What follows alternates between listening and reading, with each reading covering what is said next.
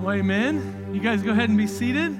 Happy Thanksgiving. Don't know how that was for you, if family dynamics were good, bad, if you ate way too much, if you still feel full, but I'm glad you're here. My job as your pastor sometimes is to help you learn some spiritual disciplines. One of those is it's okay to play Christmas music now, before Thanksgiving. Contrary to popular belief, you can't do that. So just want to let you know that. Hey, a few things. One is this, okay? This never happens. Actually, in the year and a half at this school, this hasn't happened, but today it's going to happen. So this is going to be a test of your patience.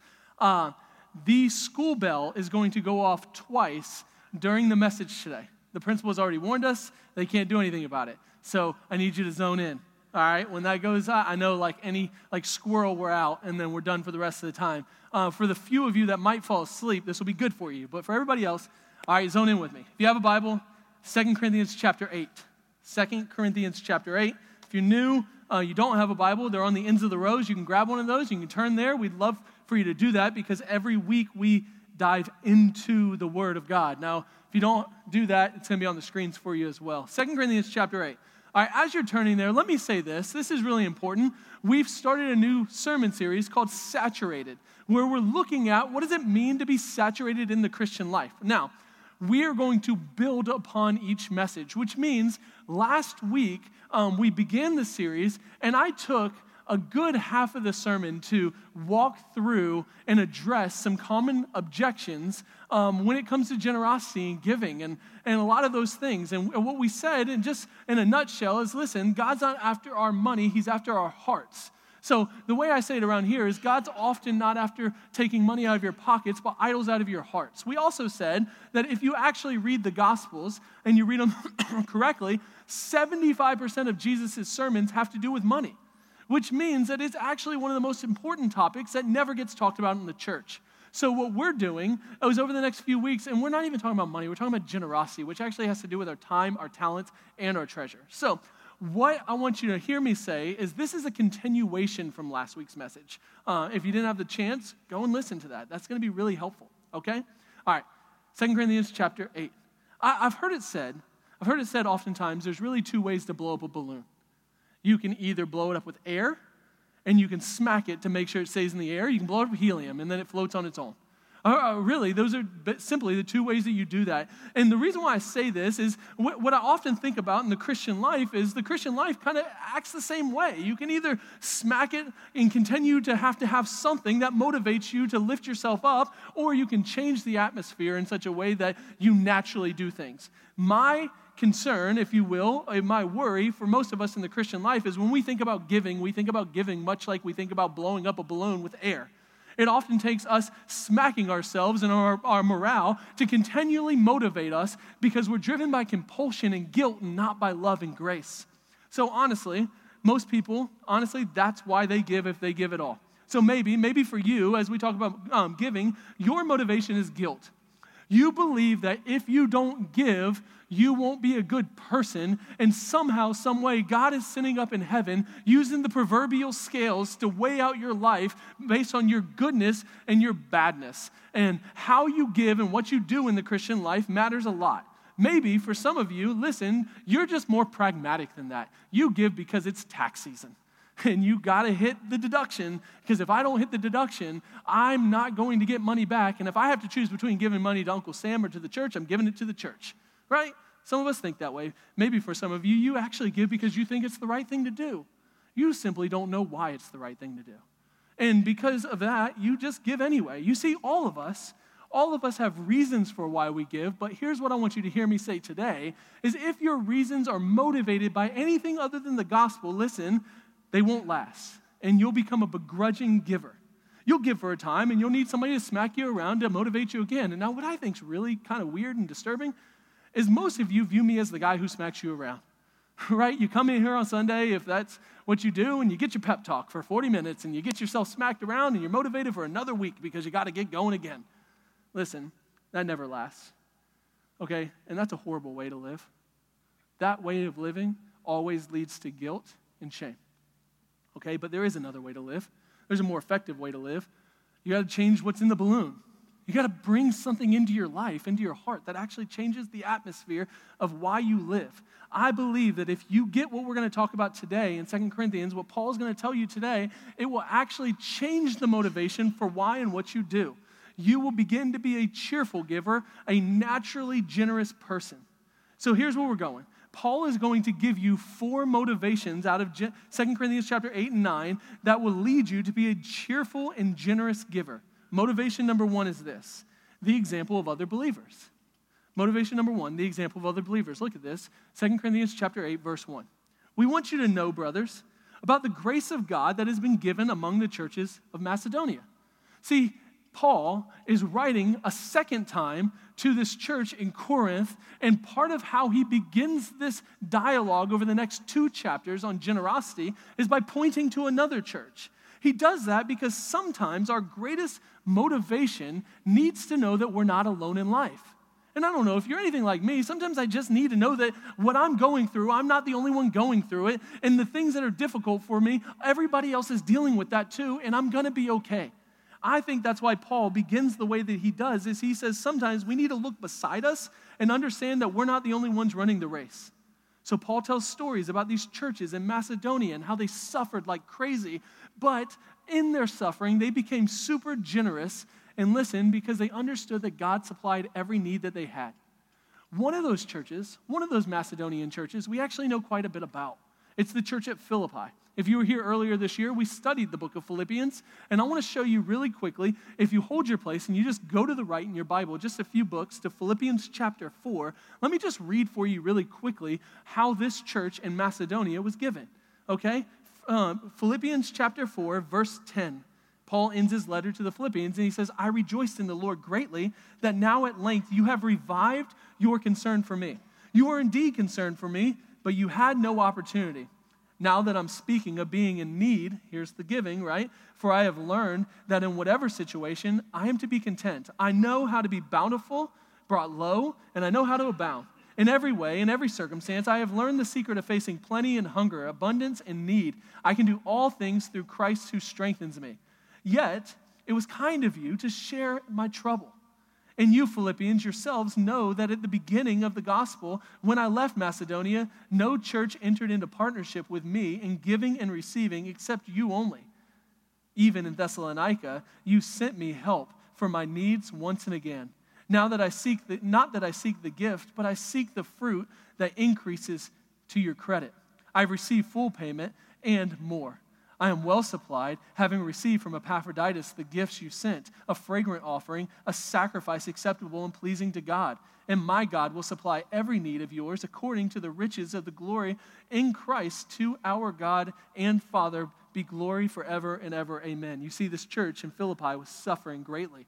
They literally had nothing. Paul's trying to teach them what it looks like, and these guys, they're still the ones that are giving sacrificially. And this is what Paul points to when he's pointing to generosity and he's looking at the church at Corinth. He says, look at the example of what they do. Under intense persecution, they served as an example for us. Go back to 2 Corinthians and look at verse 2. He says this, continuing, for in a severe test of affliction, their abundance of joy and their extreme poverty have overflowed in a wealth of generosity on their part. Again, notice this. Paul, if you really read the text, says that there's 2 motivating factors that these churches in Macedonia had. The first one is an abundance of joy, and the second one is an extreme poverty. By the way, that word extreme poverty, it comes from this Greek word that means deep poverty, like bottom of the barrel or dirt poor. That's how we would say it today. They literally had nothing. You know, you might be thinking, if you're anything like me, as you read this, those seem like contradictory statements, don't they? Extreme poverty and abundant joy, they don't seem to go together. Honestly, if you're like me, you think, hey, I'm most happy, I'm most satisfied when I have a lot. When I have everything, when I have abundant wealth, I have extreme joy, but that's simply not true. And Paul shows you that. He actually says that their abundance of joy comes from their extreme poverty. Now, don't misunderstand me, because I'm about to show you what I think the Bible says is that you find joy in poverty. That doesn't always simply mean physical poverty. See, Jesus, in his most famous sermon called the Sermon on the Mount, he tells us this in Matthew 5. Really quickly, he says, blessed are the poor in spirit, for theirs is the kingdom of heaven. Check out what Jesus is saying. The poor in spirit, or he's using the same terminology, the dirt poor are those who know that they have nothing in their spirit are the ones who are blessed. Why? Because they know that they have nothing and they need God. The same thing's true with the Macedonian church. Oftentimes, God, he uses our spiritual poverty and our physical poverty to show us that we have a need for him. And oftentimes, listen, it's in our poverty, it's in our weakness that we understand that we have the greatest gift of all, which is God himself. Have you ever noticed personally in the hardest times of your life, that seems to be when you have the most? Look, I've been a pastor for 11 years now, and I promise you, my earning potential has gone up over the years. My first job, I literally made nothing. You could have put me in the category of dirt poor. Me and Allison, we had nothing. Like literally nothing. It was just the two of us, and we didn't even know how we were going to get by. But do you know what? I look back on those times, and that seems to be the times that we had the greatest joy in Jesus we've ever had. I don't even understand how I can put those two things together, but we had nothing, could barely pay our bills. We didn't know how we were going to pay our bills, and at the same time, it seemed like we leaned into one another and leaned into God, and we loved each other more, and we loved Jesus more in that season. Do you know why that is? It's because poverty, both spiritual and physical poverty, has the ability to make us depend on God in such a way that when we are filled with our stuff, we don't. See, God always is after your heart. And sometimes our things get in between those two things. And listen, God always provides. So our poverty created dependency in us that produced a joy in us because we experienced the sweetness of Jesus and his love for us. That's what you see in the Macedonian church. By the way, let me just say this. That's why suffering is so vital. Again, things you normally don't hear in churches. God uses suffering. Did you ever notice that most, if not every single person in the Bible that God used significantly actually suffered greatly? Paul being probably among the most. You see, Paul himself, he was afflicted in every way. At the end of this book, 2 Corinthians, he's suffering so badly that he actually says he comes to the end of his life and he doesn't even want to live anymore. And then Jesus shows up and he talks to Paul in 2 Corinthians chapter 12:9. And listen to what Jesus says to Paul. He says, Paul, my grace is sufficient for you. My power is made perfect in your weakness. You see that? See, this is Paul's concluding statement, is that God's grace is sufficient for him. Listen, God's grace is sufficient to, watch this, fill up your balloon in such a way that gives you sustainable joy. That's the point. 5 times in these 9 verses that we're looking at today, you're going to see the word grace. Over and over and over again, the encouraging example of why you should give is God's grace. So look at this real quick, and you can just highlight these and go back. Verse 1, we want you to know, brothers, about the grace of God that has been given to you. Verse 2, right, begging us earnestly for the favor. Now that word favor is the same word for grace. If you want to fact check me, look at your footnote at the bottom of your Bible, and it'll tell you that. It's the same word for grace. Okay, the favor of God. Verse 6, so he should complete among you this act of grace. Verse 7, see that you excel in this act of grace also. Verse 9, for you know the grace of our Lord Jesus. That's it. Listen, the motivation behind truly generous people is an overflow of grace in their life that's found in a dependency on God. That's what you need to see. And here's how Paul tells you, you're not alone in this. You're not the only one that God is moving in such a way that he's trying to capture your heart. So those times when it feels like there's a pull and a struggle, look beside you, church, and look to the people who's running the race with you. Honestly, that's the beauty of the church. The church is meant so we can gather together and live in community in such a way that we can look at one another and grow in our grace and our worship to God because we know that we're in it together. So look, keep going with me. Verse 3. For they, this is the Macedonian churches, for they gave according to their means, as I can testify, and beyond their means, of their own accord, begging us earnestly for the favor of taking part in the relief of the saints. And this, not as we expected, but they gave themselves first to the Lord, and then by the will of God to us. Notice how they gave. Okay, this order is really, really important. Right? Really quickly, I want to give you a guiding principle for how you can revolutionize your giving. Here it is. Write it down. This will change everything. Don't pursue giving. Pursue Jesus. That's it. That's important. You see, the reason why these churches became so generous is because they were captivated by Jesus. I want you to hear me say that. honestly. And I've said this, and I know I can probably get in trouble for saying this. I'll say it again. If giving is an issue for you, don't give your money here. Give it somewhere else. Because we're not after your money. We're after your heart. And if these messages are really difficult for you and you think, great, here we are. We're listening to another money message. I don't care about that. I care about your heart. See, I'm going to show you in the second motivation what Jesus is talking about. That the key is Jesus and not your giving. Okay? You pursue Jesus and you'll become a cheerful and joyful giver.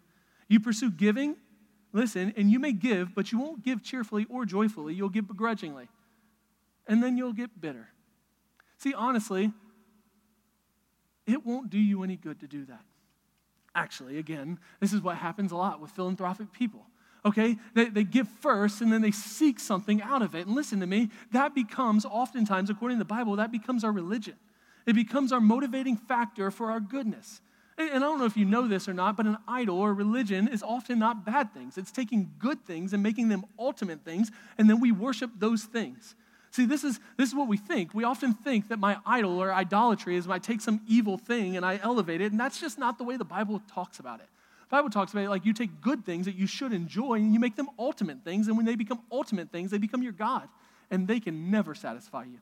And that's where all of us who don't get this order right are headed. Verse 6. Accordingly, we urge Titus that as he had started, so he should complete among you this act of grace. But as you excel in everything, in faith, in speech, in knowledge, in earnestness, and in our love for you, see that you excel in this act of grace also. I say this not as a command, but to prove by the earnestness of others that your love also is genuine. All right, so here's the last encouraging example that Paul gives you from these churches in Macedonia. Listen what he says. He says your generosity or their generosity proves to others that you're genuine. Why? It's because they gave money? No, actually it's not. It's because, like Jesus says in Matthew chapter 6, you cannot serve two masters.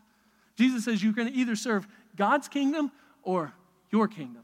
And what you decide to serve actually proves what's going on deep within your heart. And this is what we talked about last week. Again, second most unpopular thing that I say here that most churches don't tell you. There's no such thing as freedom. According to the Bible, you're either a slave to Christ or you're a slave to sin and the things that control you.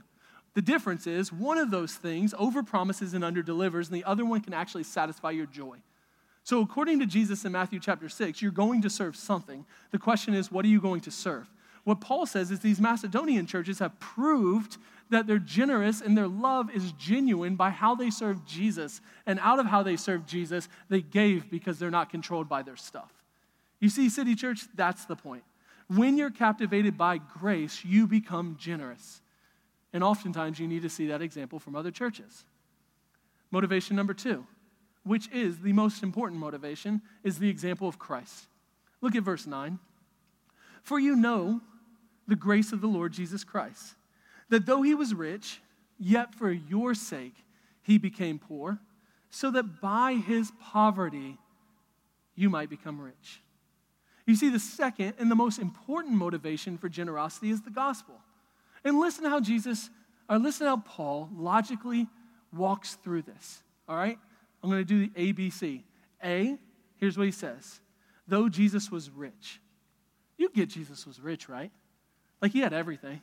Like you get that, right? Think about it. Jesus was relationally rich. You read Genesis chapter 1, it says we created man in our image. Who is the we? It's the Trinity, the Father, Son, and the Spirit, which means this, theologically speaking, Jesus didn't need us to be rich relationally. He was in himself rich, right? He had everything satisfying his relational capacity, and he did not come and become a man and come to earth because he needed us to fulfill him. He was completely full and completely secure in and of himself.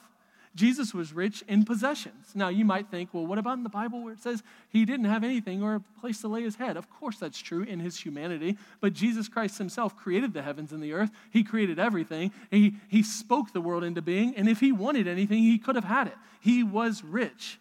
But part B, he became poor for our sake. Get this. This is absolutely extraordinary. Theologians call this Christ's humiliation, meaning he humbled himself. Philippians 2, to the point of death, even death on a cross, so that we could worship him.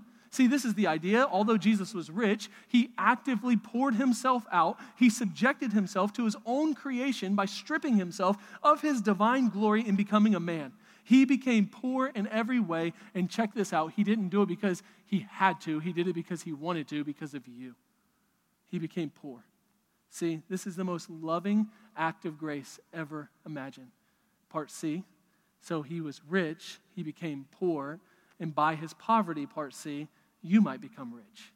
All right, you see this? Jesus' death has brought you life. You get that? This is the gospel. This is why Paul says it's the most motivating factor of all time. Is when you understand the gospel that, listen, you and I, before Jesus died for us, were dead in our sins, Romans 5a, and we could not stand before him. But Jesus Christ, although he was rich, became poor by becoming a man. He lived the life you could never live, died the death you deserve to die, stood on a cross, was beaten to death, rose from the dead 3 days later, so that you could become rich. Here's what he's saying. Eternally, your status has changed. I've showed you this like in an example of talking about marriage, right? The difference between the day that me and Allison got married and the day before is that when we got married, she took my name, which for her didn't mean a whole lot. But for me, I gained a lot. But here's what she got. She became a low. See, her status, her family had changed forever. When you become a Christ follower, you receive the name of Christ, which means your identity has been changed and you are a son or a daughter of the King, the one who created all things. See, Paul's second motivation behind generosity is this. Be generous because Jesus was generous towards you. Because in Christ, you have everything that you could ever imagine. Right? It's absolutely impossible to understand the gospel correctly and not be a generous person. How can you understand that the God of the universe has done everything necessary to save you and not help others? So here's the principle. Because God actively lowered himself to elevate us, we as Christ followers must actively lower ourselves to elevate others. City Church, this is the marker of the Christian life.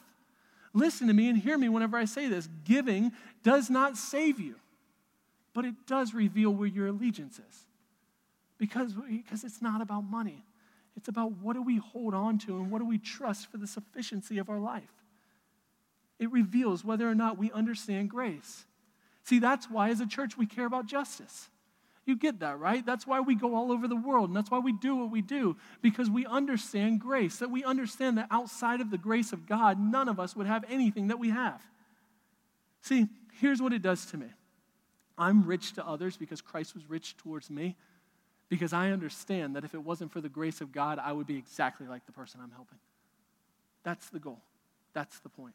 We care for people because we understand our own spiritual poverty. And that if it wasn't for Jesus, if it wasn't for what the gospel does, then we would be in the same exact position. That's the motivation. The true gospel commands that we give because we did not earn. We are not righteous apart from the grace of God. You get that, right? The gospel humbles us and it lowers us to a place of gratitude so that all we can do is look up. That's what humility does. It lowers you positionally to a place that all you can do is look up at the grace of God and you care for other people in such a way that if you didn't understand the gospel, it would be really difficult to posture your life in such a way that you give to others. So I say, as God has given to me, I'm going to give to others. Right? I want to let my life reflect the glory of God and what he's done. When you understand the gospel correctly, you view people in their humanity because you know that they are just like you. They are sinners in need of grace. And if it wasn't for the grace of God, I would be just like them. That's the gospel. Motivation number 3. It's the example of your own life change. So Paul goes from the example of other churches to the example of the gospel to the example of your own life change. Look at verse 10. And in this matter, I give my judgment. This benefits you, who a year ago started not only to do this work, but also to desire to do it. So now finish doing it as well, so that your readiness in desiring it may be matched by your completing it out of what you have. For if the readiness is there, it is acceptable according to what a person has, not according to what he does not have. For I do not mean that others should be eased and you burdened, but that as a matter of fairness, your abundance at the present time should supply their need, so that their abundance may supply your need. That there may be fairness. As it is written, whoever gathered much had nothing left over, and whoever gathered little had no lack. watch this, our desires naturally flow out of our actions. You see the logic? See, the gospel changes your heart. That's why that motivation comes first. And you begin to be generous in response to the generosity that was given to you. And then as you continue to give, watch what Paul says. You desire to do it. That's the great motivation. When you enjoy something, you want to do it more. All right, let me give you an example of this. Many of you know that I've started running. All right, I've started working out a little bit. Now, here's the deal with that. Okay, 4 months ago, I started running, but I'm the guy who told you I would never work out ever. I said I worked out every day for 21 years. I'm taking the next 20 off. Like, that was kind of my goal. But I got this email from my health insurance company that told me that if I started tracking my workouts and sending it in, they would give me money. So I was like, money? Good, I'll start running. I hated it. I absolutely hated it. But I kept doing it. And do you know what happened? Over time, I actually desire it. Like, I look forward to it now. I actually get up every day and I go and I run, and I went from running like 10 minutes a day to like 5 miles a day, and I actually enjoy what I'm doing now because that's what naturally happens in everything that we do. Okay, you begin by doing something and you force yourself into it because there's some kind of motivation behind that, but what ends up happening is your desires naturally follow your actions. And that's what Paul's saying about generosity. He's saying it's like exercising a muscle. Now, if you've ever exercised a muscle in this room, what you know is when you begin to do it, it feels like you're tearing the muscle down, right? You actually kind of are. It feels like you're getting weaker, but that's not what's happening. If you push through the hurt, you actually build up, and then you get stronger, and you want to do it more, and you want to do it more. Paul's saying that's what generosity looks like. When you first begin to do it, of course it hurts a little bit because you're not used to it. But if you keep going, your desires will naturally follow your action, and it actually gets better. So check this out. If you want to be a cheerful giver, listen to me, push through the pain. But don't take that in isolation. Remember the second motivation. The second motivation is the gospel. Because if you just push through the pain without understanding the gospel, you simply become the philanthropic, begrudging giver. Because the motivation has to be correct. But once you do, you will eventually begin to desire to do the things that you feel like you're pushing through to do. And that leads to Paul's second point.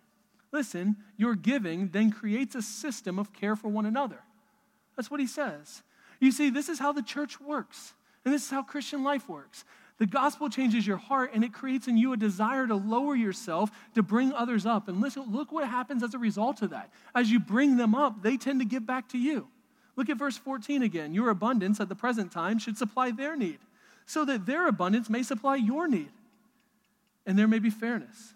As it is written, whoever gathered much had nothing left over, and whoever gathered little had no lack.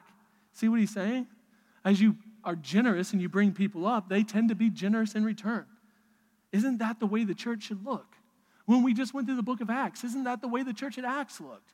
They were generous towards one another. They gave to one another, and they brought each other up, and everyone benefited. See, gospel-centered community that cares for one another in our hospitality and generosity, listen, it changes the church and it changes the entire city. And that's what Paul's getting after.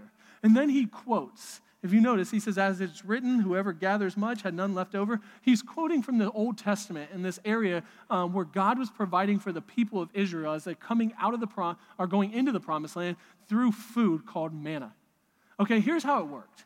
God supplied food for them, for the people of Israel as they're going. It rained down every day. But what he said was, I'm going to give you an abundance of food, like more than you could ever need.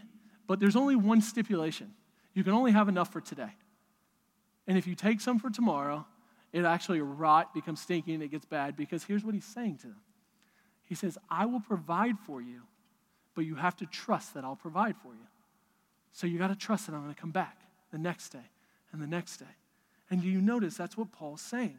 Paul's saying one of the motivating principles behind giving is that when you keep giving, you elevate others and you trust God to provide for your needs next time. So as it's written, whoever gathered much had nothing left over, and whoever gathered little had no lack. It's a mutual giving to one another because you understand the God behind the giving is the one who supplies all the good anyway, which leads to the fourth motivation, the last one, multiplication. Turn over to chapter 9. Paul's arguments in 2 chapters. So I'm going to read chapter 9, 6 through 15 really quickly. Listen to what he says. The point is this. See, he's getting to his concluding point. Whoever sows sparingly will also reap sparingly, and whoever sows bountifully will also reap bountifully. Each one must give as he has decided in his heart, not reluctantly or under compulsion, for God loves a cheerful giver. And God is able to make all grace abound to you, so that having all sufficiency in all things at all times, you may abound in every good work, as it is written, He has distributed freely, He has given to the poor. His righteousness endures forever. Verse 10, He who supplies seed to the sower and bread for food will supply and multiply your seed for sowing and increase the harvest of your righteousness. You will be enriched in every way to be generous in every way, which through us will produce thanksgiving to God. For the ministry of this service is not only supplying the needs of the saints, but is also overflowing in many thanksgivings to God. By their approval of this service, they will glorify God because of your submission that has come from your confession of the gospel of Christ, and the generosity of your contribution for them and for all others, while they long for you and pray for you because of the surpassing grace of God upon you. Thanks be to God for his inexpressible gift. See the last motivation that Paul gives? For our generosity is super practical. Listen, when you give generously, multiplication happens.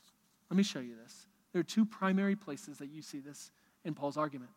The first one is this: God multiplies his grace upon us. Look back at verse 8. And God is able to make all grace abound to you, so that, having all sufficiency in all things at all times, you may abound in every good work. You see this? Giving generously starts the process of God providing more of his grace so that you can give even more. Now, hear me whenever I say this, because there's a balance here, and if you don't get this right, it leads to this thing we call the prosperity gospel. Listen, God's not saying he's blessing you so that you have more. He's saying he's blessing you so that you can give more blessing to others. God increases our ability to give so that we give more. And I think that's how grace works. Your capacity increases as you grow deeper into the gospel, right? Because your faith increases. And when your faith increases, you give more because you're full of God and not full of yourself. So here's what that means. When God emptied Paul of his independent self-sufficiency, it allowed God to fill himself with Jesus. You see that? God emptied him, 2 Corinthians 12:9, my grace is sufficient for you. My power is made perfect in your weakness, Paul. So God emptied Paul of himself so he can fill him up with him. Listen, write this down. It's impossible for you to be full of Jesus if you're full of yourself. Real practical. So as you empty yourself of yourself, God supplies you with more of his grace. And as he supplies you with more of his grace, you begin to do more good works. That's the way generosity works in a real practical way. Why does God bless you? So you can be a blessing. Here's the second motivation, though. God multiplies your thankfulness. Look at verse 10. He who supplies seed to the sower and bread for food will supply and multiply your seed for sowing and increase the harvest of your righteousness. You will be enriched in every way, to be generous in every way. Watch this, which through us will produce thanksgiving to God. See it? The second really practical reason why Paul says you should give is because it produces thanksgiving to God. As you give, you notice that God gave to you. And as you give, you notice that God supplies everything that you'll ever need. And that's what the gospel does. It changes your kingdom. You know that you belong to him, and because you belong to him, you give generously. Right? And think about it real practically. Last week, we had one of the most monumental weeks in our short, small church plant, where we had 200 volunteer slots filled, where we served for 3 days, and I think it was 28 and a half hours in our city, what we call our 4-hour city week that we do twice a year, where many of you guys gave of your time and your resources to sacrificially give back to our city. What ended up happening as a result of that is we bless our city, but not only do we bless our city, listen, God fills you up because, as you know, anytime you've gone on a short-term mission trip or anytime you serve sacrificially, you realize that God has been good to you and you get more of him, and then you walk away and you don't think, man, I really hate that I had to serve this week. No, you think, God, you are so good and you're so kind, and you become more thankful, right? That's what happens. As you give yourself away, you experience joy. Why? Because deep down you know that generosity produces a thankfulness to God if you get all the principles right. So, That turns to the third thing that Paul says. Look at verse 6, his concluding point. The point is this: whoever sows sparingly will also reap sparingly, and whoever sows bountifully will also reap bountifully. Each one must give as he has decided in his heart, not reluctantly or under compulsion, for God loves a cheerful giver. Going back to the original point, there's two ways to give. You get this, right? The first way is this: reluctantly and under compulsion. That's what he says. This is like smacking the balloon over and over and over again. It's like me coming along and telling you you must give because you got to earn something or whatever. And what ends up happening is you get tired of getting hit. And then you walk away, or you get mad, or you fall into shame. Or the opposite is you become the people who talk about the prosperity gospel, where you feel like God's just going to bless you so that you can have more. And that sounds really good until you don't have that blessing anymore, or until you get sick or whatever. Because honestly, the motivation behind that kind of giving is not God at all, it's yourself. See, that type of giving never changes you because it never changes your heart. And God is always after your heart. And listen, City Church, just be really honest with you. We're after your heart too. I promise you that. I care about you. Like I told you last week, give somewhere else if that's the case, because here's what I care about. I care about you being generous people. Because as you're generous, if you read this text correctly, you become more thankful to God. And when you become more thankful to God and you understand the gospel, you dive deeper into the gospel. That's the point. So Paul says the other way you can give is cheerfully. You know that word cheerfully, its root in Greek is the word that we get our word hilarious from. God wants you to be a hilarious giver. He wants you to be a joyful giver. God wants you to give cheerfully because he understands that when you give that way, it produces joy. That's what verse 6 is saying, right? That when you give, not out of compulsion, but you give out of what God has done for you, it produces joy. And that's what we want. We want really generous people. We want people that will change the way that they see God, because listen, when you do, it changes the atmosphere in the room. It's like taking the air out of the balloon and putting something in it that lets it float on its own. And that something, my friends, is the gospel. That's it. That's why Paul and every single writer in the Bible goes back to the gospel over and over and over again. I heard Tim Keller say it this way one time: the gospel is not just the diving board in the Christian life. It's the entire pool that you go deeper and deeper into. It's not just the starting place. You don't just become a Christian and move on. The beauty and the hope of the Christian life is that when you hear the gospel, you go deeper into the gospel. Now, I don't know about you, but I'm not the same person that I was when I first became a Christian. I think I love Jesus even more, and the message has never changed. I just go deeper and deeper and deeper into it. See, God wants a cheerful giver. God wants a cheerful giver, and it starts by remembering the gospel. It starts by recounting your own poverty, and before you receive the gospel, that you were dead in your sins, and then instead of moving beyond the gospel, you continue to go deeper into the gratitude of what Jesus has already done for you. And here's what happens. As you do that, listen, it captivates your heart. You know this, right? The way, by the way, just soapbox for a second, the way you stop sinning, and I wish somebody would have told me this, it's not to suppress the sin. It's to fall deeper in love with Jesus. It's to be captivated by something with a stronger attraction. If you will find yourself falling in love with Jesus and understand the gospel and go deeper into it, you'll begin to want that stuff less, because God is changing your heart. And that's the point. So hear me whenever I say this. The gospel supplies a wealth that can never be taken away from you, a wealth that connects you back to your true and eternal identity, that you are a child of the King, and that in Christ you have everything you'll ever need for sufficiency and joy and everything else. And as you embrace that wealth in the gospel, listen to me, God takes you from this, to a true freedom. A true freedom that says, God, I know you've given abundantly to me, and I'll enjoy those things, but whatever you gave, you've supplied them, and I will give and be generous. You see, all of this, like I said last week, all of it is because God's after your heart.